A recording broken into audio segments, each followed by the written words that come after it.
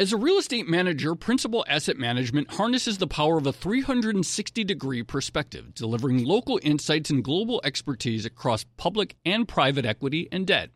Their teams apply local insights and global perspectives to help identify the most compelling investing opportunities.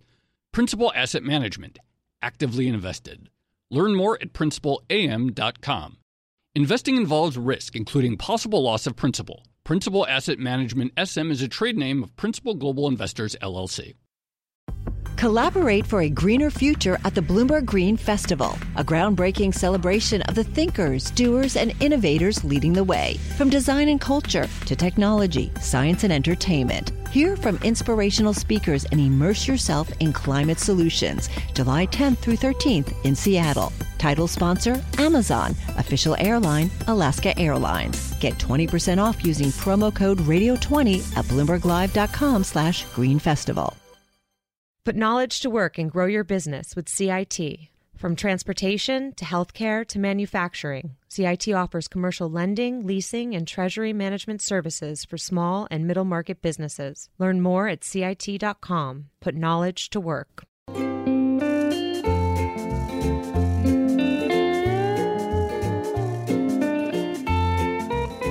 Hello, and welcome to another edition of the Odd Lots podcast. I'm Tracy Alloway, executive editor of Bloomberg Markets. My co-host Joe Weisenthal is away, and so I have a replacement co-host for you. I'm actually really excited about this. It's Matt Levine. He is, of course, the Bloomberg View columnist and quite possibly one of the funniest, most original financial writers out there. So thanks so much, Matt, for joining us today. Thanks for having me, Tracy. All right, Matt, let's start this off with a thought exercise. Let's say you're an investor and you're interested in investing in the shares of a company. Let's say it's something like PetSmart. How do you actually go about figuring out how well PetSmart as a business is doing? Well, I probably go there with my dog and see what their stores look like. All right, that sounds like a very systematic approach. No, I probably read the financial statements, right? Look at the 10K. You would look at their publicly available earnings statements. You would try to figure out what's going on in terms of their revenue trends, things like that. If you were really fancy about it, you might go there with your dog and try to see how many customers are visiting, but that's not really going to help you if you only go to one PetSmart, right? Right. So what if you could do something different? What if you could actually see how many people were visiting a PetSmart or PetSmarts across the country? What if you could see big data, as people like to put it, and figure out how well the PetSmart business was actually doing? Sounds like it would be pretty helpful. All right, so on today's episode, we are going to talk to a company that is helping investors do just that. And one of the ways they're doing it is by using satellite data. So having satellite imagery that looks at things like factory activity, things like how many cars are parked out in parking lots behind PetSmarts and Walmarts and other retailers around the world to try to gauge how those businesses are actually doing. And I know you've written a lot about data on Wall Street, how people use it, so I think you might be into this topic. That sounds great. All right, so without further ado, let's bring in our guest for today. It is James Crawford. He is the founder and CEO of Orbital Insight.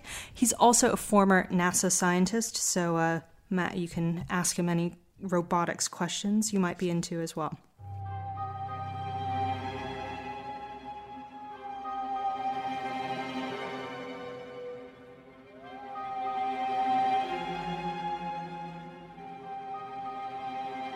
All right, James, thank you so much for joining us today. Hey, Tracy, very happy to be here. Maybe just to begin, you could walk us through what your company actually does, the kind of technology you employ, and how people like potential PetSmart investors might find it useful. Sure. Over the last few years, there's been a tremendous growth in the number of satellites over our heads. And it's interesting, the enabler for that has been a lot of the same technologies that bring you cell phones. So the miniaturization of electronics, rapid reductions in the cost of launch. And so just a lot more images are being taken.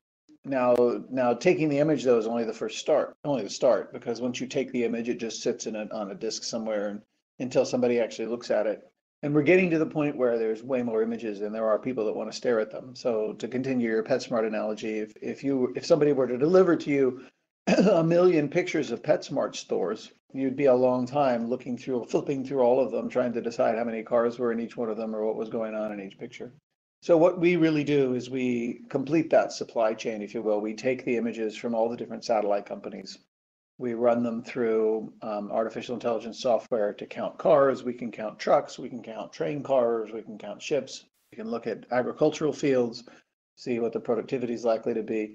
And then we aggregate up, add up all those numbers and deliver an analysis of, how different retailers are doing, what the corn yield in the U.S. is likely to be, or other interesting economic questions.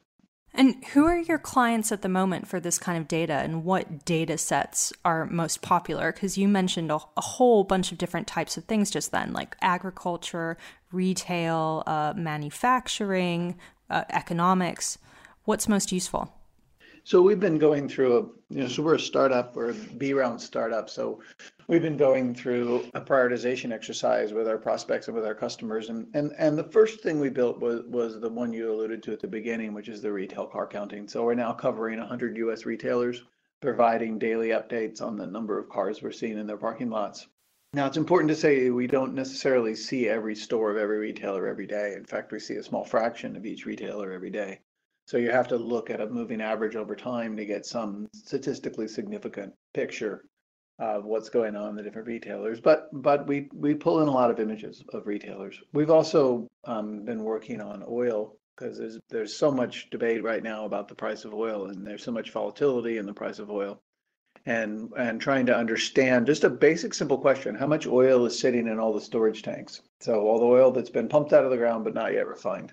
And that number goes up when too much oil is being pumped and there's not enough demand. It obviously goes down if there's a lot of demand. And so that's a really important, perhaps the single most important determinant of the direction of the price of oil. And it's not well known. It's pretty well known for the US, but when you look across the world, it's not well known.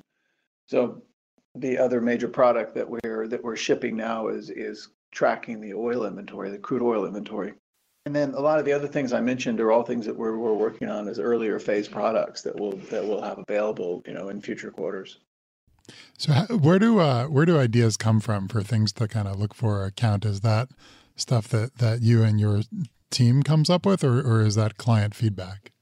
It's really a combination of both. Our favorite thing to do, and we've done a fair amount of this recently, is to get in a room with some creative portfolio managers from large financial managers from either hedge funds or mutual funds or other folks in different places, some from Wall Street, some from London, some from Hong Kong, and just brainstorm with them. It's like we ask them, what are your data gaps? What is it that you'd like to know about the world that you don't know? What would help you make better trading decisions? And then we run that up against what is feasible in terms of what satellites can see and what they can't see. We've come up with a very long list of great ideas. This is the challenge of being a startup, is we have way more ideas for this than we have, resources to actually build. But we're knocking them down pretty fast at this point, and working down the list of the really top priority things we think we can measure. So retail, like store car counting, feels like a thing that people have done for a long time. Hedge funds will send an analyst to their local mall, and obviously you can do it on a very different scale. Is there something that couldn't have been done at all before that is made possible by satellite technology? That's just a totally new kind of data. It's a good question. In the case of retail, I think scale is tremendously important.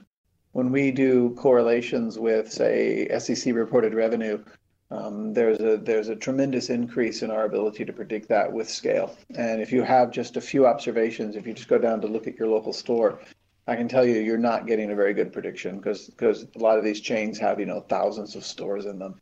And so just working at scale and the satellites that have launched over the last few years, plus the artificial intelligence to be able to count literally millions of parking lots, is really critical. It qualitatively changes the value of the signal. The oil signal is one that would be very hard to do without satellites, because these oil tanks are located in every country in the world. So they're in Singapore, they're in Hong Kong, they're all over China, they're all over Nigeria, South America, Venezuela, the US, Europe, and you're not going to be able to see them just driving past. It's when you can look from above and you can actually see the shadows on the top of the oil tank that you can actually get a sense of what's in them. People have in the past flown helicopters over the major oil fields in the U.S. to measure crude oil inventory. But you're not going to fly helicopters over all the oil fields in China or even all the oil fields in Europe and Africa and South America. So I think that might be an example of something that's just incredibly hard to do if you don't have this satellite coverage. You mentioned that when potential clients come to you with ideas for data sets, that feasibility is one of the things that you consider. Are there any other considerations that you have to take into account, like privacy or trade secrecy? Like, if a hedge fund comes to you with an idea saying, for instance, like they want to figure out the future price of hog futures, so they want to look in the backyards of every American family and figure out whether or not they're buying barbecue sets or something like that, would you do it? That's an interesting question. I don't think you could see that. So the legal limit for images in the U.S. is 30 centimeter pixels. That's about the size of the top of your laptop. So you can tell cars, you can see, how many cars are parked in people's driveways. You can see how many cars are parked at a Walmart. You can't really tell whether it's a Ford Fiesta or a Mazda M3 or something. But you can roughly tell a car from a truck. I don't think you can tell whether somebody's got a barbecue set. Generally speaking, we work at such a broad level of aggregation. So we might look at, how many questions similar to what you're asking. We might look at how many solar panels have been installed in all the roofs in all of Colorado, and how fast has that grown over the last 5 years. That tends to be the level of aggregation that we work. The imagery it's hard to get enough imagery to work at a very low level of granularity, and you have what you said, sometimes privacy concerns, although our resolution is so poor, I don't think that's a major issue. So usually the limitation is, do we have enough imagery, and is the imagery of sufficiently high resolution to see whatever it is that we want to count? And then we count it, as I say, very coarse levels of aggregation for investors.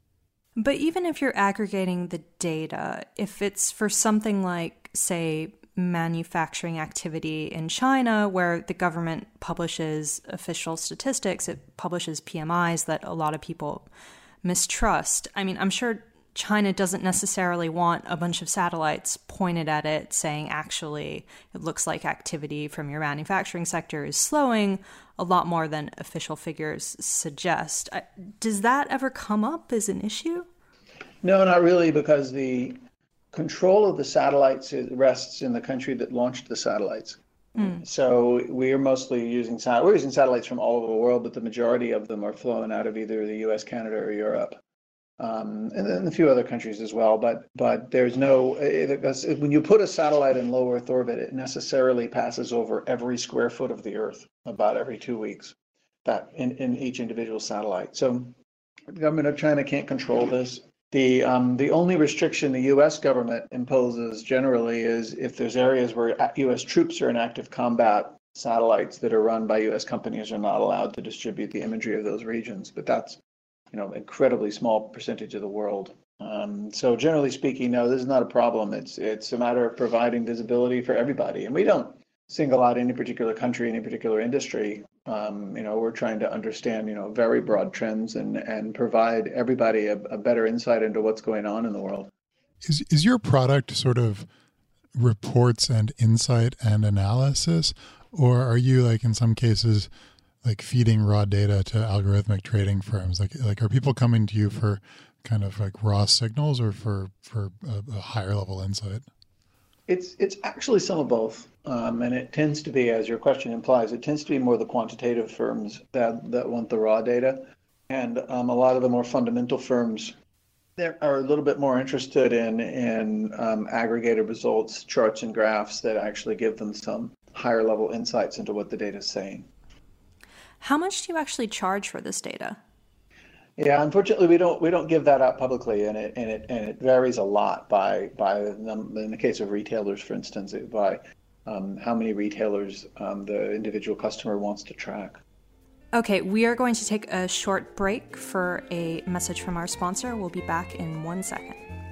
Put knowledge to work and grow your business with CIT. From transportation to healthcare to manufacturing, CIT offers commercial lending, leasing, and treasury management services for small and middle market businesses. Learn more at CIT.com. Put knowledge to work. Okay, we're back with James Crawford. He is the founder and CEO of Orbital Insight, and we are talking satellite data and analysis, how investors on Wall Street can actually use it. You know, James, I just asked you about the cost, and this gets to I think one of the issues that people sometimes have with these sorts of businesses, which is that we're ultimately talking about proprietary data that sometimes you have to pay a lot of money for, that isn't accessible to mom and pop or your average retail investor. And people sometimes think that that's unfair. How do you respond to those? So I guess I would say that having spent a lot of time with the financial investors, the hedge funds, as well as the mutual fund guys and the general financial community, that the number of different data sources these guys are working from in modern investing is really pretty impressive, in terms of what they get from social media, what they get from folks like Foursquare, from the credit card companies, from us, and I think it's difficult overall for individuals to compete with that on a retail name by retail name basis. I think that's probably, unfortunately or fortunately, depending on how you look at it, going to be more and more true going forward, that individuals are going to be primarily either in broad index funds or in funds that are managed by people that actually do aggregate up enough investment capital that they can pull in this pretty rich collection of data. Because the folks we work with, it's not like they use, SEC reports plus Orbital Insight data. They'll be pulling in literally dozens of different data sources to create mosaics of information to inform their thinking about these investments. Is your client base, does it skew to sort of quantity sophisticated hedge funds, or like the big mutual fund complex is also using your data along with other things? Actually, both. We've got a really nice mix of mutual funds as well as quant hedge funds and fundamentals. We actually have, by count, we have more customers on the fundamental side, but we get more revenue from each of the quant funds, just because they typically, if they buy the data, will buy every single name. James, can you give us an example of when your technology or analysis really surprised you or a client, like where it found something really counterintuitive or something that you weren't expecting? I'll give you one recent example where it was really something. It was a little bit of a surprise. I was surprised at how clear it was. So we had heard some people say anecdotally that they felt like the internet, the online shopping, was affecting the lower grade malls more than the grade A malls. The grade A malls are typically the ones that will have, where shopping is an experience, where they'll have roller coasters in the mall, and the mall will have 100 stores, and they'll have Santa there at Christmas and so on.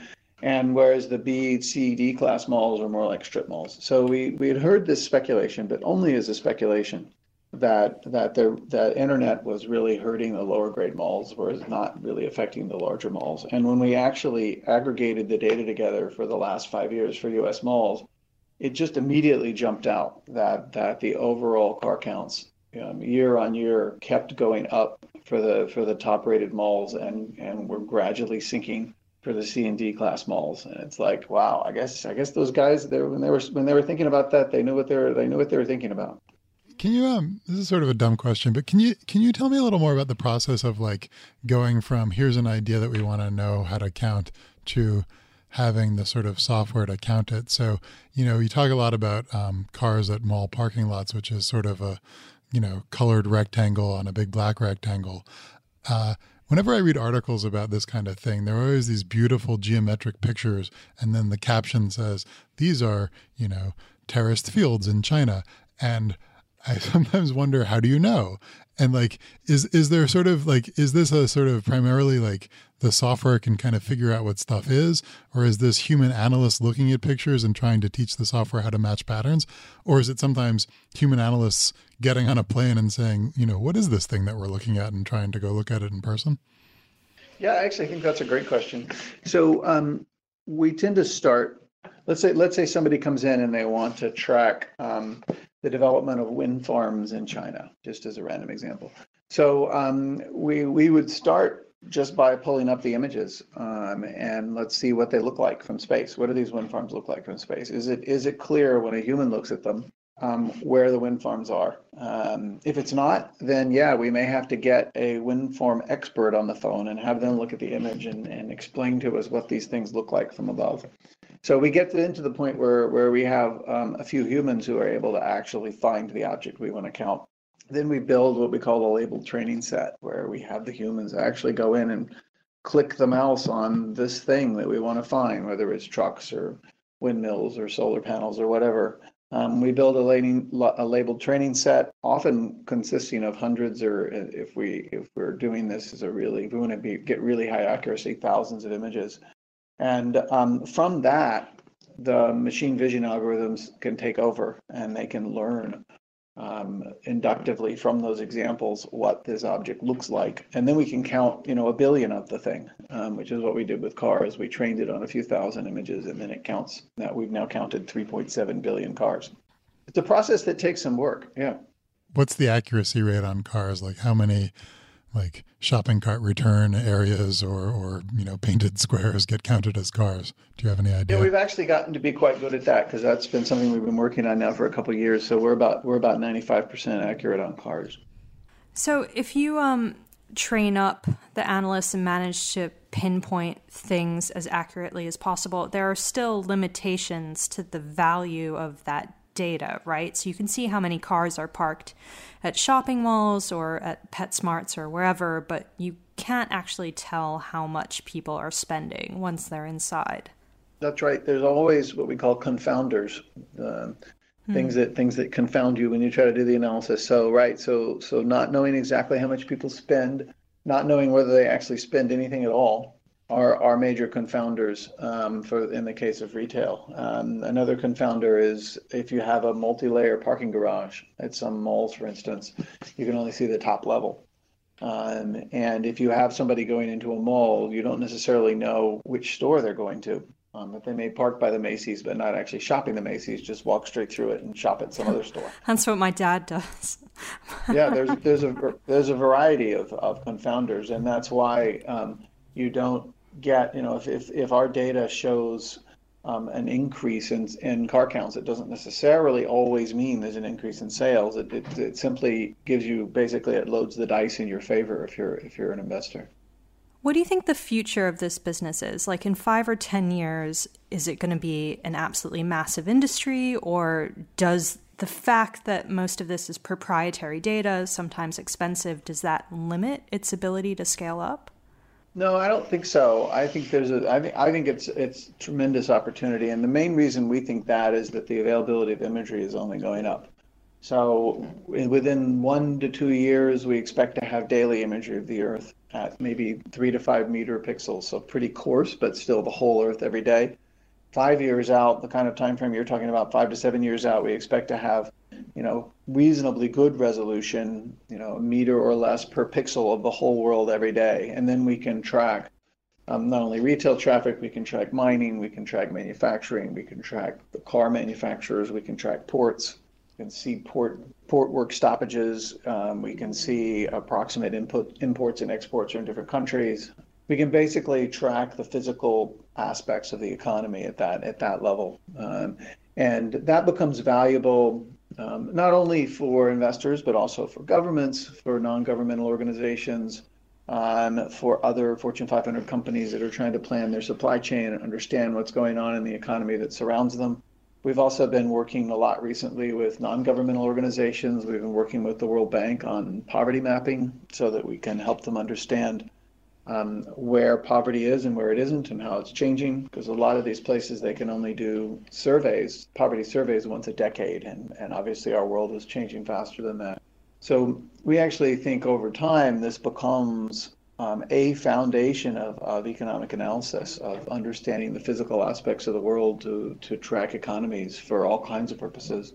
And I do think that over time the individual, what we call signals, the individual signals like just car counts or just truck counts, do get cheaper, and then what people are actually buying and actually using is an aggregation of all these different things that we're able to count going forward. In that future, are you sort of still the analysis layer, or at some point are hedge funds saying, I want the data, I want just millions of images, and I want to make my own proprietary signals and my own proprietary analysis of it? I don't think there would be the mileage for them to take the images. I think some of the quant funds are already looking at a pretty granular level at the counts. So some of the quant funds will actually take, address, date, count, and that's essentially the data that we give them, and they work from there. So I could see that going forward. But the analysis is something that we use the same analysis routines for government customers, investors, insurance companies, energy companies, all of our customers, we use the same image analysis and a lot of the same data analysis routines. So I think there's a lot of economies of scale for us in that. But at the same time, you're right, some of these quant funds especially get pretty granular in the data they take from us. Okay, I think that's a good place to leave it. James Crawford of Orbital Insight, thank you so much for joining us. Absolutely. Thanks for all your great questions.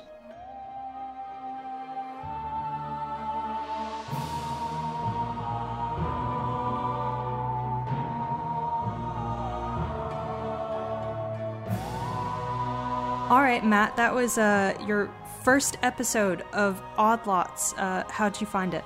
I thought that was fun. I've always been interested in these sort of imaging and proprietary data companies for some of the reasons you alluded to. I write a lot about insider trading, and one thing I always wonder about is why people get so upset about the lack of a level playing field between retail investors and professional investors. And as James said, there are so many sources of data that professional investors can rely on. Flying helicopters over oil fields, flying satellites over oil fields. It seems silly to worry about any one source of data. Yeah, there was one thing he said that kind of depressed me, where it was basically like retail investors don't have any hope of competing with the big guys in terms of information flow. And so everyone, mom and pop are just going to increasingly herd into passive investing and index funds. Like, that kind of worries me a little.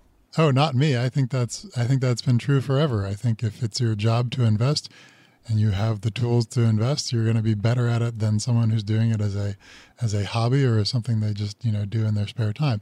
I don't think that you have to herd to passive funds, though. I mean, you can herd, if you're a mom and pop investor, you can invest in the mutual funds that it sounds like use his data, alongside the hedge funds. So, the point is not passive versus active or retail versus professional. Really, it's that, there is a professional management layer that decides where to invest money. And as a retail investor, you can have access to it. I guess where I get uncomfortable is the differentiation or lack of differentiation between access to information and intelligent analysis. Like, one guy can get ahead just because he has better access to information flow, whereas another guy falls behind because even though he's super, super smart, he just doesn't have that data. I think that's what depresses me about the whole thing. I hear you, but there's a lot of data in the world, right? I mean, okay. There's more being generated all the time, and it seems a little hopeless to say we're gonna give everyone all the same data at the same time, because I understand what you're saying, but what would you do with all this satellite data? Would you analyze it if you were a retail investor and you had to work a day job? Yeah, alongside my day job at Bloomberg, I would be looking at satellite images for hours and hours and hours on end. That sounds totally like something I would do. All right. Matt, thank you so much for joining us today. That was really good fun. Yeah, thank you. Hopefully we'll have you on again at some point. I'd love that. All right. I'm Tracy Alloway. You can find me on Twitter at Tracy Alloway. And I'm Matt Levine of Bloomberg View, and you can find me on Twitter at Matt_Levine. Thanks for joining us, everyone. Take care.